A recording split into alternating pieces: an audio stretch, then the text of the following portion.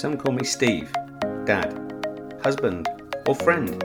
Others might call me boss, coach, or mentor. Today you can call me the Leadership Hacker. Thanks for listening in, I really appreciate it. My job as the Leadership Hacker is to hack into the minds, experiences, habits and learning of great leaders, C-suite executives, authors and development experts so that I can assist you developing your understanding and awareness of leadership. I'm Steve Rush and I'm your host today. I'm the author of Leadership Cake, I'm a transformation consultant and leadership coach and can't wait to start sharing all things leadership with you. Our special guest on today's show is Alex Chausovsky. He's an accomplished speaker and director and senior business advisor at ITR Economics. He's a highly experienced market researcher, analyst and economist with over a decade of expertise in subject matters such as macroeconomics, manufacturing, automation and advanced technology, to name just a few. But of course, before we get a chance to speak with Alex, it's the Leadership Hacker News.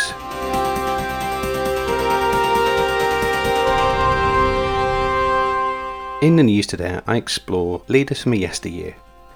We are incredibly blessed on the Leadership Hacker podcast, having great guests share stories, hacks and tips and ideas every week, and they're currently applying their leadership behaviours, coaching and development activities.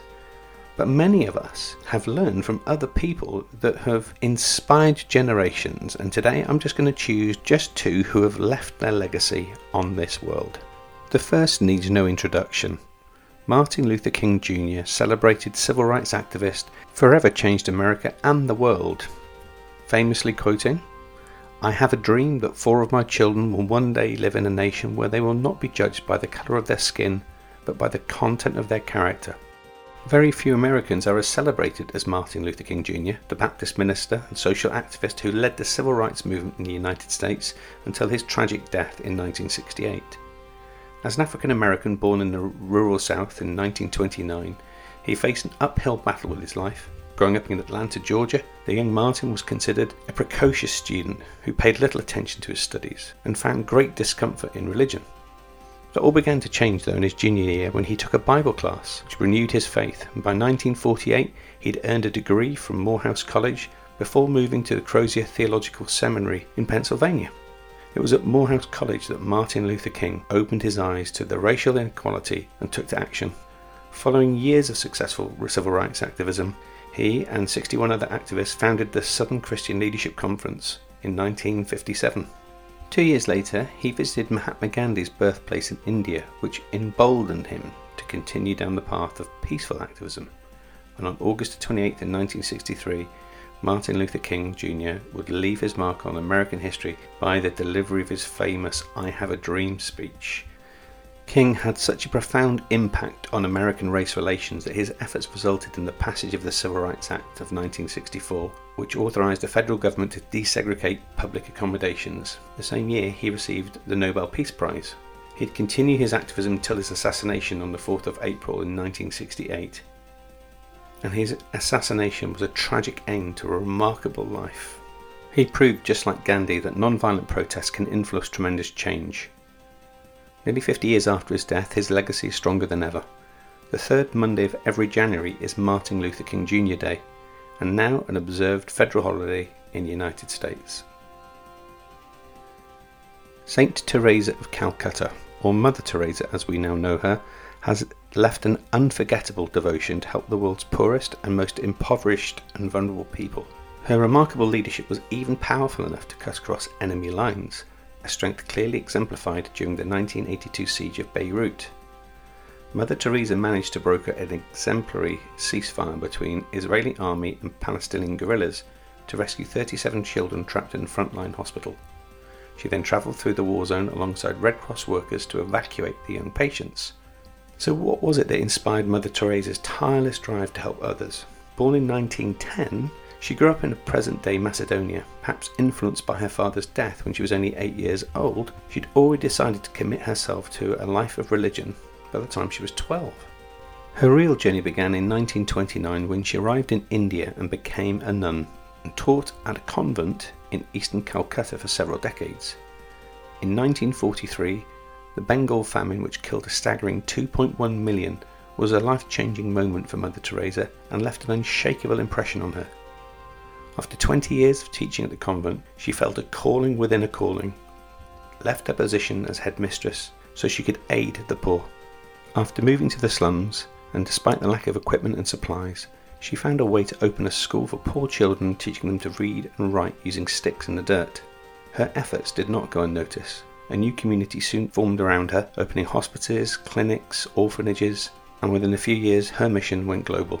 By the 1970s, the congregation was helping orphans and those afflicted by addiction, poverty and disability across the world, and in 1979 she also received the Nobel Peace Prize for her work to overcome poverty and suffering. Mother Teresa passed away in 1997, but her congregation continues to live on to this day, spreading her word and her vision, serving those in need. And in 2016, the Catholic Church recognised Mother Teresa as a saint.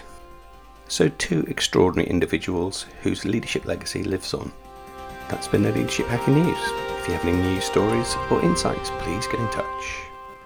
Alex Chausovsky is our special guest on today's show. He's an accomplished speaker, senior business advisor and director at ITR Economics. He's a highly experienced market researcher and analyst who's consulted and advised companies throughout US, UK, Europe, Brazil, China, and for the last 15 years has featured on NPR, the BBC, and the Wall Street Journal. Alex, welcome to the Leadership Hacker podcast. Thanks so much for having me. So delighted that you've been able to join us on the show. What might be an interesting insight from our folk is to how you've ended up doing what you're doing now.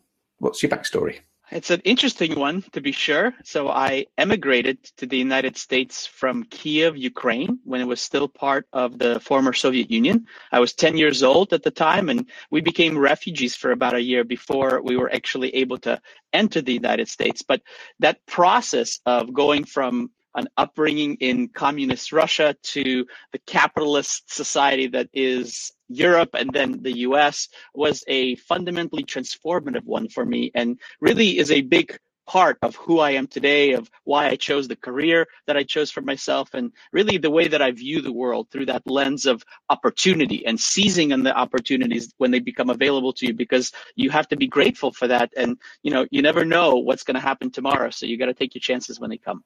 I bet you sure do. So that must have been a really challenging time for you and your family, having to go from what you knew to be true at the time to then finding this whole world of discovery as you kind of started to bump into new things and new ways of doing things and new insights. How did you and your family kind of transition through that? Well, I think the transition was much more difficult for my parents. You see, they were in their mid-30s when we left our previous life behind.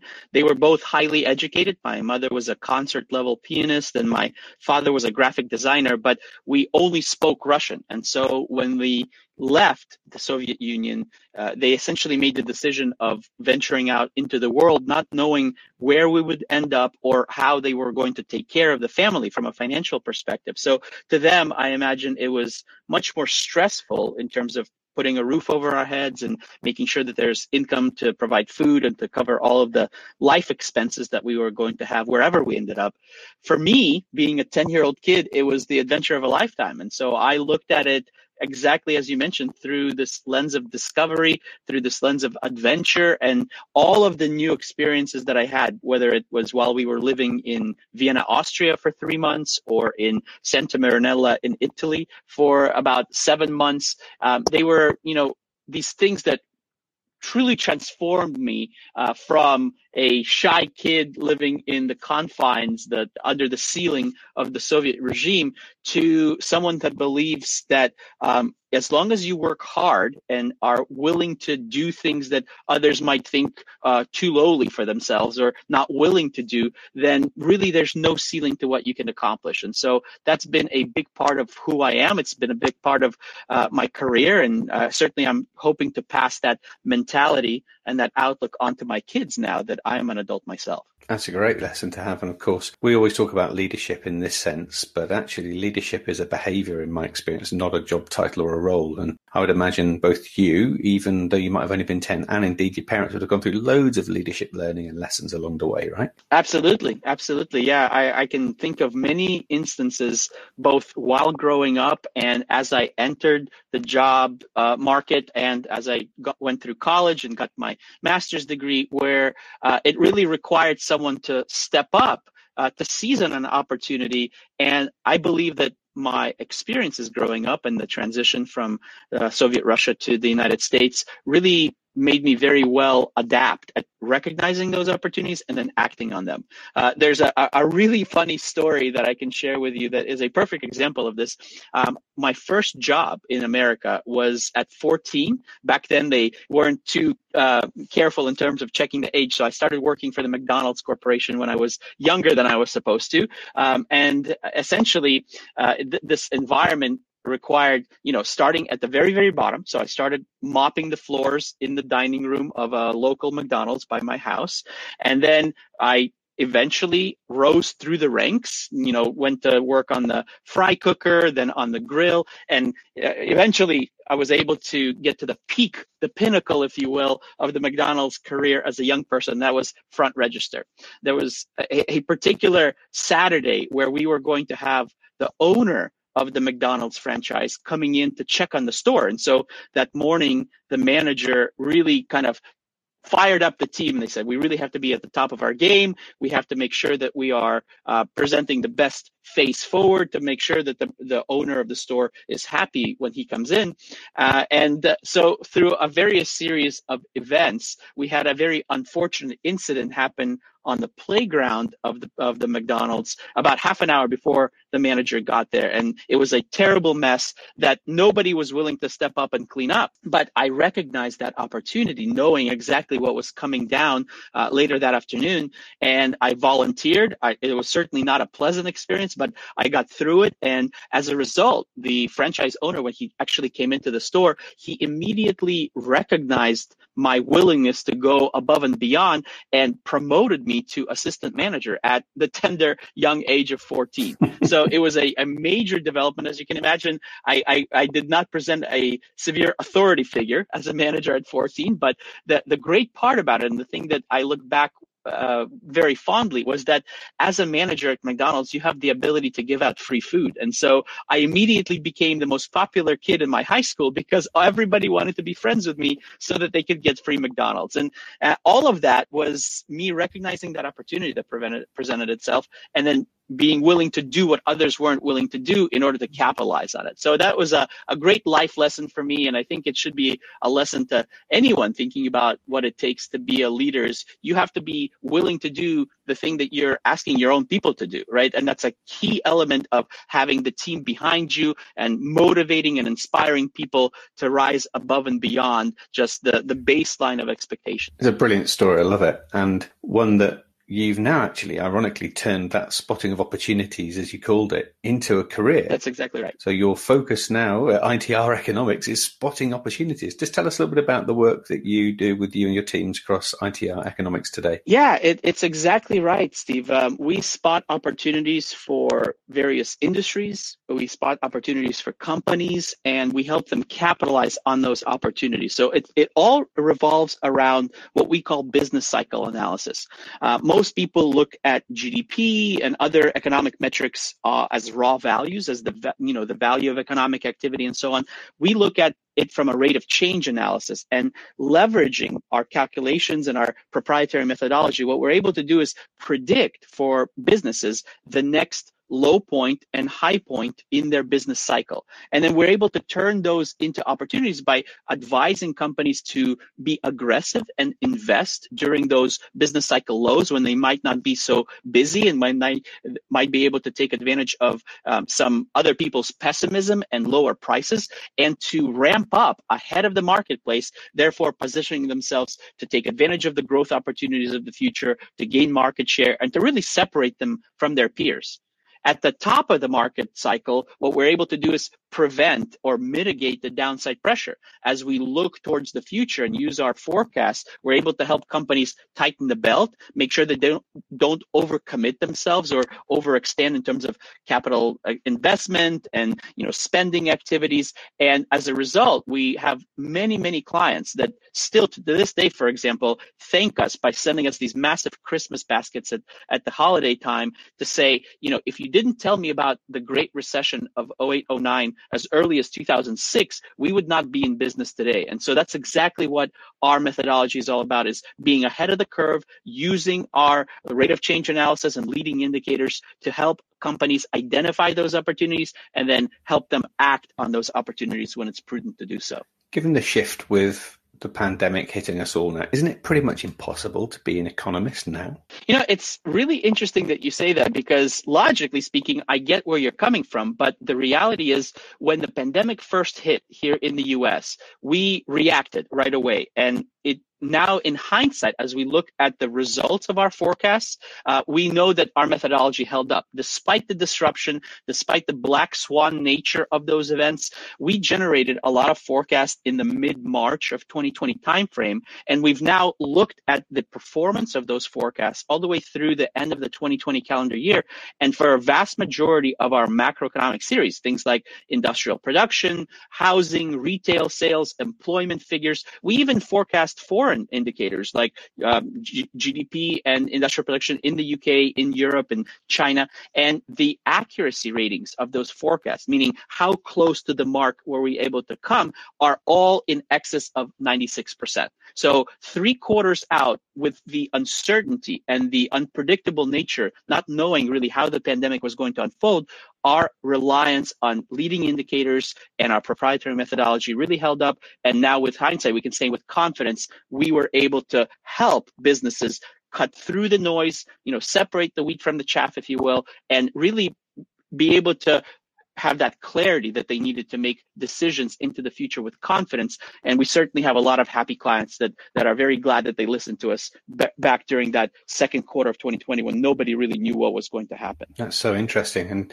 data, of course, is being relied on more and more as organizations realize the value that data has for them. How would you say the pandemic has shifted how we really use data and how we respond to it at the moment? Well, I think in my observation, because half of what I do is deliver presentations at industry events and, boardroom meetings, and the other half is working directly with companies on a one-on-one basis, advising their CEOs and CFOs and as well as COOs in terms of what they should be doing based on what we're seeing in that economic landscape. And I can tell you that the key difference that people have taken from this pandemic is they can no longer trust their guts.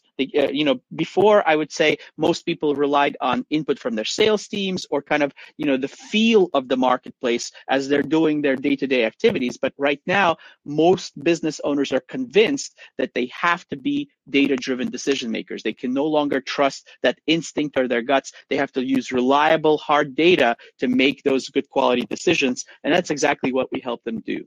Of course, data, charting, indicators, they're pretty pointless unless you've got a leader who's receptive and who's bold enough to want to use them. What's a kind of typical conversation you might find yourself having to get people to move away from maybe using their gut to relying on data? Well, I think in most cases, we tend to work with small and medium-sized companies, and a lot of times the business community in general and leaders in particular tend to think, I am unique. My company doesn't perform the way that the economy does or the way that an entire vertical market might. And so it takes an overcoming of some of those preconceived notions by showing them that there really is a cyclical relationship that exists between your company, the market that you operate in, and the overall macroeconomy. And in most cases, when we talk about businesses of 3 million upwards of 500 million, there is a correlation between the business cycle overall and their performance. Sometimes there's a lead-lag relationship, as we call it, which means that the business either leads the economy as in the case of companies that are involved, for example, in housing market construction. And there are other sectors that lag the economy. So understanding that timing mechanism is absolutely key. But once we are able to establish clearly in the mind of the decision maker that there is this correlation, then they're much more likely to look at the economic data and incorporate it into their strategic decision making in order to make better informed decisions rather than going by their gut or by the latest news through the grapevine that they might be hearing about. So how do you go about predicting the future that hasn't happened yet using historical data, such as particularly in the last 12 months or so where it's been so erratic? Well, so it's really interesting that we have these series. We call them leading economic indicators. They're essentially data series that consistently and accurately predict behavior in other series over an extended period of time. So I'll give you a few examples. We typically look at the economy from the industrial perspective, from the business to business perspective, rather than the consumer perspective, because most of our clients are manufacturing companies, they're construction companies, they're service providers. They're not companies that deal with selling directly to the consuming public. Now, we do have some clients in that space, but the vast majority of them are industrial companies. So our benchmark for economic performance is typically industrial production. There are at least a dozen series that lead industrial production by at least 6 months or more. And in some cases, they have this predictive ability of upwards of 12, 15, in many cases, more than 2 years into the future. And they're series that most people don't track, things like corporate bond yields inverted for prices. We've got export activity. We have stock market performance. The purchasing managers indices are very popular. But even things that I mentioned already, like housing market data, that typically predicts 12 months into the future what the macroeconomic cycle is going to do. So to give you a specific example here, right now, what we've been tracking in the US is extremely robust rise in housing market activity. Because of its 12-month lead time, we can say with confidence that there's going to be rise in the U.S. Industrial Production Index all the way into early 2022 based on what we've seen in that housing market data so far over the last 12 months. And so there was disruption. Don't get me wrong that the pandemic clearly disrupted previous trends, but the leading indicators immediately picked up on the new direction, and we were able to forecast when the next low point is going to be, how severe the decline was going to be, and then when that rising trend was going to begin. And now that we look back, it's exactly played out as we expected. We knew that there was going to be a business cycle low in the first quarter of 2021. That's exactly what has happened, and we are now gearing up for that rising trend. And the leading indicators predicted it many months ago. And I guess what you're talking about in terms of leading indicators, that's just another way of thinking about the economics that are happening now, and then all of the supply chains that feature into what you think is going to happen, right? That's exactly right. Yeah, a leading indicator is, very simply put, a series that has historically been able to predict what a different series does. So when you think about, for example, corporate profits is a really interesting one to think about. Corporate profits, as companies recognize profitability, then they then turn around and spend that money on machinery, on equipment, on new buildings. And so if you look at non-residential construction, for instance, like office buildings, they typically lag the economy by about a year because companies first recognize profits, then they allocate those profits to spending, and then a year later they're buying a new building or investing in the construction of a new office tower or a warehouse or something like that. So that's what I'm talking about, is these series historically are able to predict what other behavior is likely to happen down the line, and we're able to leverage some of those insights to accurately forecast performance of both the macroeconomy as a whole and of key industries, to help companies make those good quality decisions at the right time. So if I'm a business owner or a business leader and I'm exploring using data maybe for the first time or using data in a different way, what's the best way you would encourage me to adopt it or to look at it? I think the key is to start with your own performance. We have a great section on our website, www.itreconomics.com/methodology, that teaches you how to track your own sales or unit volume shipments or whatever metric you think is important gauge of performance for your company. Look at how to calculate your rates of change, plot that visually, and then how to identify leading indicators for your own business. So series that will actually help you predict what your revenues are going to be 2-3 years into the future. And it's really, really important that you do this on an ongoing basis. So most companies already calculate the growth rates once a year. They'll take a look at their overall performance for 2020, for example. They'll compare that to 2019's performance, and they'll calculate a growth rate. And then they'll make a lot of key decisions based on that number. But the reality is that number changes throughout the year. And you have to stay on top of those changes to identify shifts in your own business cycle, because those shifts come with changes in your decision making and in your actions. So the key thing is getting access to good quality data for your own business. Most companies use monthly sales as a barometer of their performance, and then plotting that as rates of change, tracking their performance over time, and then leveraging that in conjunction with leading indicator input to be able to predict business cycle turns, and then connecting that to the decisions and the actions that you take as a manager and as a leader. That sounds like a really neat approach, actually. I really like that. But suppose if I'm not leading a business or and I haven't got all of that kind of economic data, what about some of the practices and principles that you have experienced that I might want to adopt locally with my team? Any ideas? Well, I think, a key part of leadership for me, and I've worked with a lot of different organizations over the last 2 decades, and one of the things that I see as a consistent measure of success and a reflection of success in businesses are business leaders that are transparent and very direct with their employees. I think a lot of times, especially in larger organizations, you tend to want to hold your cards close to your chest as a business leader and as a key decision maker. And the companies that are more transparent, that get more buy-in from their employees right off the bat and have a partnership rather than the traditional employee-employee relationship, I see outperform the rest of the market time and time again. And so I think it's that element of it is remembering that you hired these people for a reason. You think they're talented, you think they're smart, you think they're bringing a lot to the table. Be honest with them, be transparent with them, and make sure that you help them see that your fortunes are tied together. As the business does, so will their performance likely do. So the better they can contribute to the vision, the goals of the business, the better along their own path to success they're able to come. And that makes all the difference, in my opinion. And data, of course, people think is a physical numbers metric, but actually data is observations, environment, how people are thinking and feeling, how often we might want to check in with them as to how they're doing, whether we do pulse tests or employee surveys or just ask people. That's still data though, isn't it? Absolutely. It is information, it's inputs that you should be incorporating in your decision-making process. And, to your point, a lot of times the people on the front lines in your organization are going to have brilliant ideas about how to drive the business forward, whether that's new product development or customer relationships that are either excellent or under strain. You have to be able to give people a platform to feel comfortable in communicating that, not only to you as the business leader, but up the chain of command throughout the organization. And if they're able to do that, if they're empowered to be able to talk honestly and openly about all of these things, even if they may be somewhat negative, like identifying the challenges and the problems that exist in the company, I think those types of organizations are positioning themselves to have a lot of success into the future.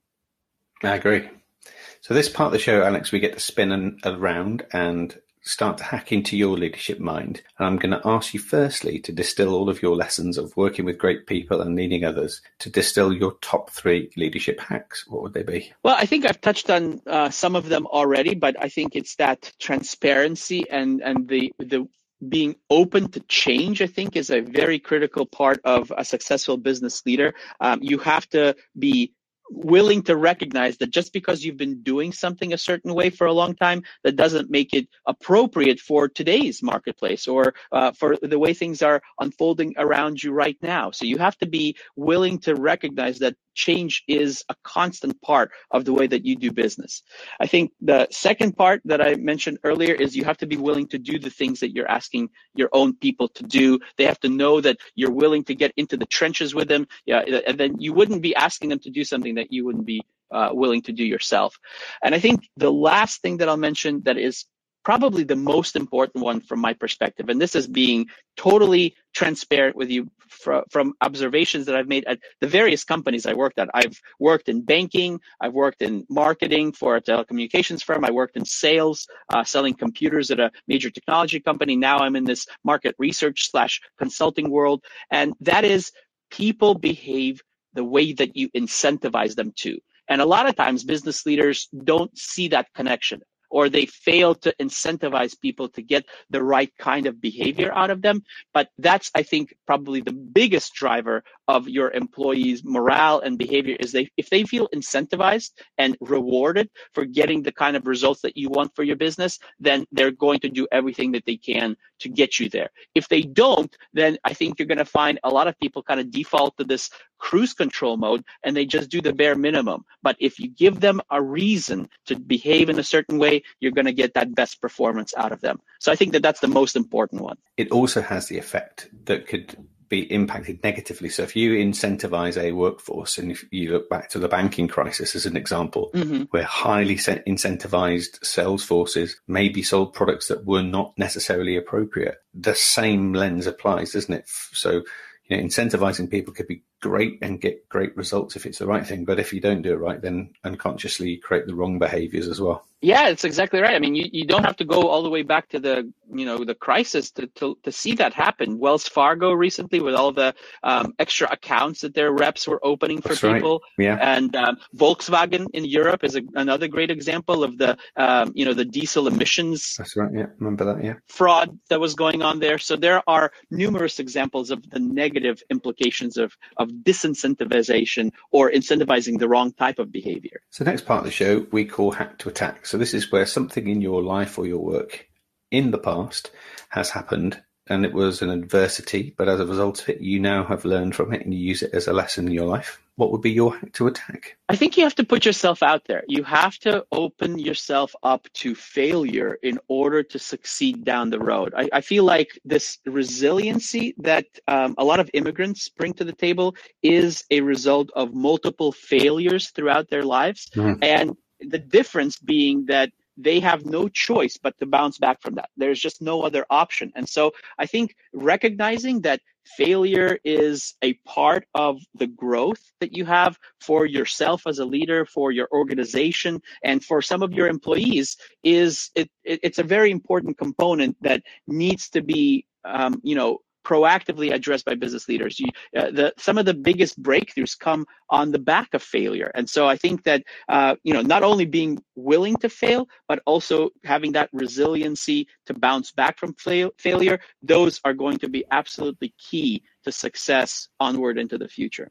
It's a really neat reframe, actually, because we talk a lot in corporate world these days around diversity and inclusion. But I wonder how many have actually made the direct correlation to families who have fled adversity, have had to go through real challenge. And, you described that journey with your parents coming into numbers of different countries before arriving in the US.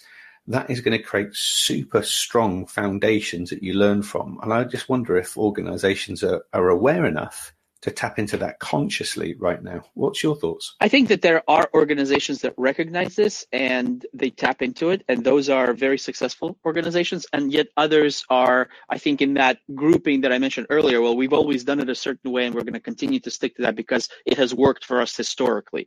I think in general, this idea of people that have been through the ringer are going to be tougher and more resilient within your organization does need to be recognized on a broader scale than it is right now. But I think that the momentum is there for that to happen.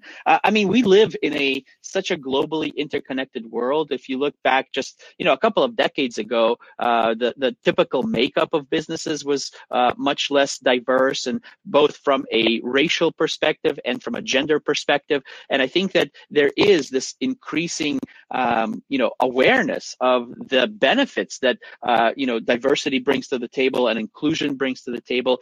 But as with many significant changes that companies go through, it's going to be generational. It's going to take time for everybody to, kind of adapt to that. And I think, interestingly, in the US, we've got this baby boomer phenomenon. Over the next 10 years, you're going to have 10,000 people per day retiring. And a lot of those people right now are in leadership positions. That's right. They're owners of businesses, they're managers, they're CEOs. And I think as the next generation, as my generation, Gen Xers, and then millennials behind us step into those leadership roles, you're going to see a hugely different perspective on the behalf of those younger leaders. That's not to say that there aren't plenty of very aware and very woke, let's say, leaders in the baby boomer generation right now. But I think it's going to be even more acute when you see some of the younger folks take those leadership positions. And I would hazard a guess that there's lots of data that sits behind that to help organizations start to think about how they're hiring and for what reasons they might be hiring. Yeah, there absolutely is. Now, that's not an area of specialty for us at ITR, but we do have partner companies that can help with that. And certainly businesses need to think about that. They need to think about the fact that, most of the products and most of the customer demand that's going to happen, let's call it even in the 2030s, is something that's going to look drastically different than what they're experiencing right now. So they need to be willing to position themselves, take that vulnerable spot of being open to significant change, because as we know, companies that don't change are often left behind. And so if you don't want to be one of those businesses, you've got to continue to evolve. And this diversity and inclusion is a major component of that evolution. Yeah, it is. And I'm going to call it here first that I think that the group of people that are in high school education now are going to be the next generational shift. So we have a workforce now of Generation Z that are in the workforce that have been born since the new millennium. And this change in what we've suffered in the last year, I think, will spurn the next generation that will be more resilient and will be more thoughtful. And who knows what the future holds, right? Yeah, you're absolutely right. I mean, it'll be fascinating to see what Generation Alpha is going to bring to the table as they mature. And, every generation has this transformational moment. But I think you're right. It's the pandemic was such a, scale level event and so disruptive that it's going to be very difficult for the young people to not put things in relative context to 2020 and the disruption that brought to our lives. Very wise words. So the last thing we get to do with you is give you an opportunity for a bit of time travel. And as a Gen Xer myself, this is going to be an opportunity for you to bump into your 21-year-old self and give them some advice. What would it be? The advice that I would give my 21-year-old self is be more aggressive with investing when you are younger. I think whether that involves buying your first house when you're younger and signing up for a 15-year short-term mortgage and then enjoying the benefits of that as you get into your late 30s and early 40s, kind of the mailbox money, as we call it here, in terms of becoming a landlord. Diversify your wealth and your income flows by investing in your retirement portfolio as early as you can, as aggressively as you can. And all of that, I think, is focused on this concept of live below your means. I think that a lot of young people that are born into some level of privilege, it's such an alien concept to them that, they allow this lifestyle creep to follow them throughout their career. As you start making more money into your 30s, into your 40s, you just continue to keep up with the Joneses. You try to get that BMW, or you buy the bigger house, or you go on the fancier vacations. And I think that's something that is missing the big picture, which is you want to position yourself to be in a place where you can choose what you do, and becoming independently financially wealthy, whether that's rich or just stable enough to say, no, I don't want to do this thing, I can have other options available to me. That's the advice that I would give my younger self, is be more aggressive in those terms.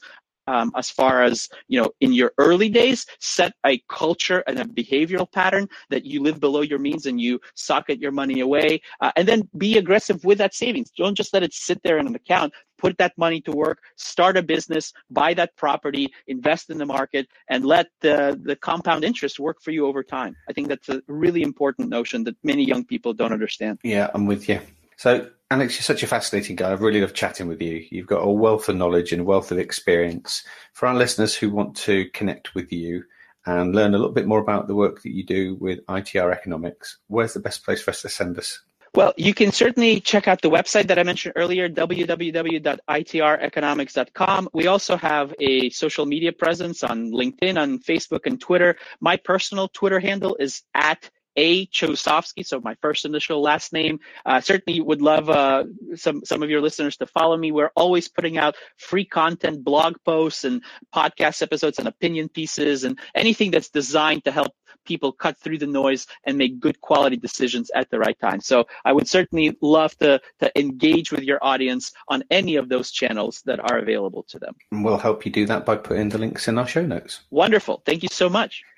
Alex, it's been super talking, and thank you for coming on our show and sharing your wisdom and your lessons learned. And here's to the prediction of getting out of the pandemic and developing our thinking and our behaviors for the future. So thanks for being on our podcast show. Absolutely. Thanks for having me, and I hope we get to do it again soon. You're very welcome. Take care. Thanks, Alex. I genuinely want to say a heartfelt thanks for taking time out of your day to listen in too. We do this in the service of helping others and spreading the word of leadership. Without you listening in, there would be no show. So please subscribe now if you haven't done so already. Share this podcast with your communities and network and help us develop a community and a tribe of leadership hackers. And finally, if you'd like me to work with your senior team, your leadership community, keynote an event, or you would like to sponsor an episode, please connect with us via our social media. And you can do that by following and liking our pages on Twitter and Facebook. Our handle there is @LeadershipHacker. Instagram, you can find us there at @the_leadership_hacker. And at YouTube, we're just Leadership Hacker. So that's me signing off. I'm Steve Rush, and I've been the Leadership Hacker.